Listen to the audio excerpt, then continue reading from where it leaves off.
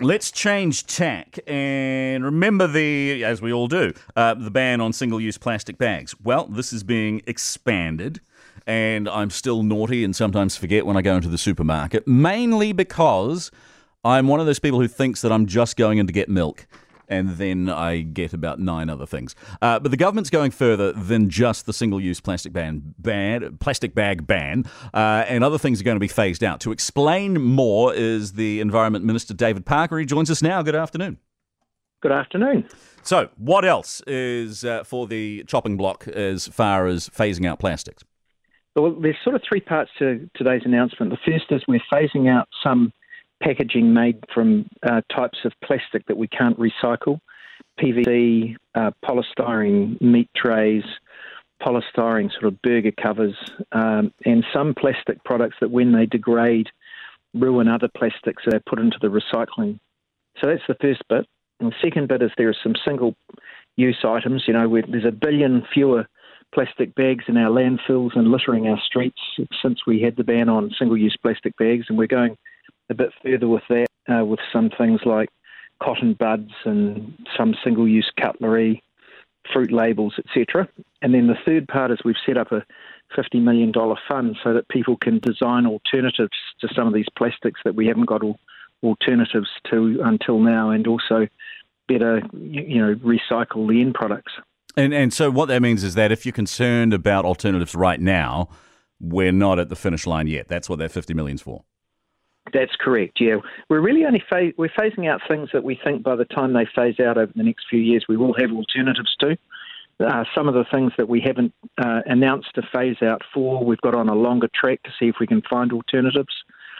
Things like wet wipes, that are clogging up the sewers, and you see them in national parks and they just about last forever if they're made from plastics. We're looking to see whether we can bring forward biodegradable alternatives to those wet wipes. Because what do we know about wet wipes at the moment that claim that they're biodegradable? Is that a legit claim or is it marketing? Some of them will be. If they're made of cotton, for example, they are biodegradable, but if they're made from plastics that only require require a really hot compost system that's only available commercially, no. If they get littered, they last for a very long time. What concerns have you personally had about reusable bags and the environmental impact on the production of those? Of reusable bags? Yeah. Oh well, there's a variety of reusable bags around. Some of them are made from fibres, natural fibres that rot away if they get littered. Others are made of plastic, but we're not trying to phase out all plastic. We're just trying to reduce its wastage and make sure that when we use it, it can be recycled. When it comes to straws, that's my one frustration because I'm on board with all of this, and I think most Kiwis are. But then there's also the practicalities of it. That those wax straws or those cardboard straws, they're just not quite working yet. How optimistic are you that we'll figure out how to do a straw that doesn't dissolve before you've finished your beverage? But before you finish your thick shake. Yeah. I'm sure we'll get there. I mean, it's interesting to see that even some of the plastic straws now, they overcome that by having a big fat straw rather than a skinny one. I'm sure we'll get to alternatives to plastic in the straw space too.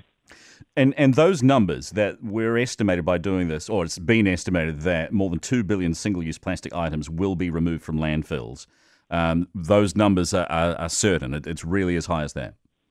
Yep. They, drink stirrers, those cotton buds that people use in their ears. Interesting, those ones, most of the big supermarket chains have already gone to either cardboard or wood rather than plastic, but you can still buy the plastic ones elsewhere, so we don't need them. Single-use produce stickers, single-use plastic bags for produce. So you'll still be able to use a plastic bag for your meat and your chicken and your fish and the like, but you won't be able to use a plastic one for your fruit and veg. They'll be going into paper.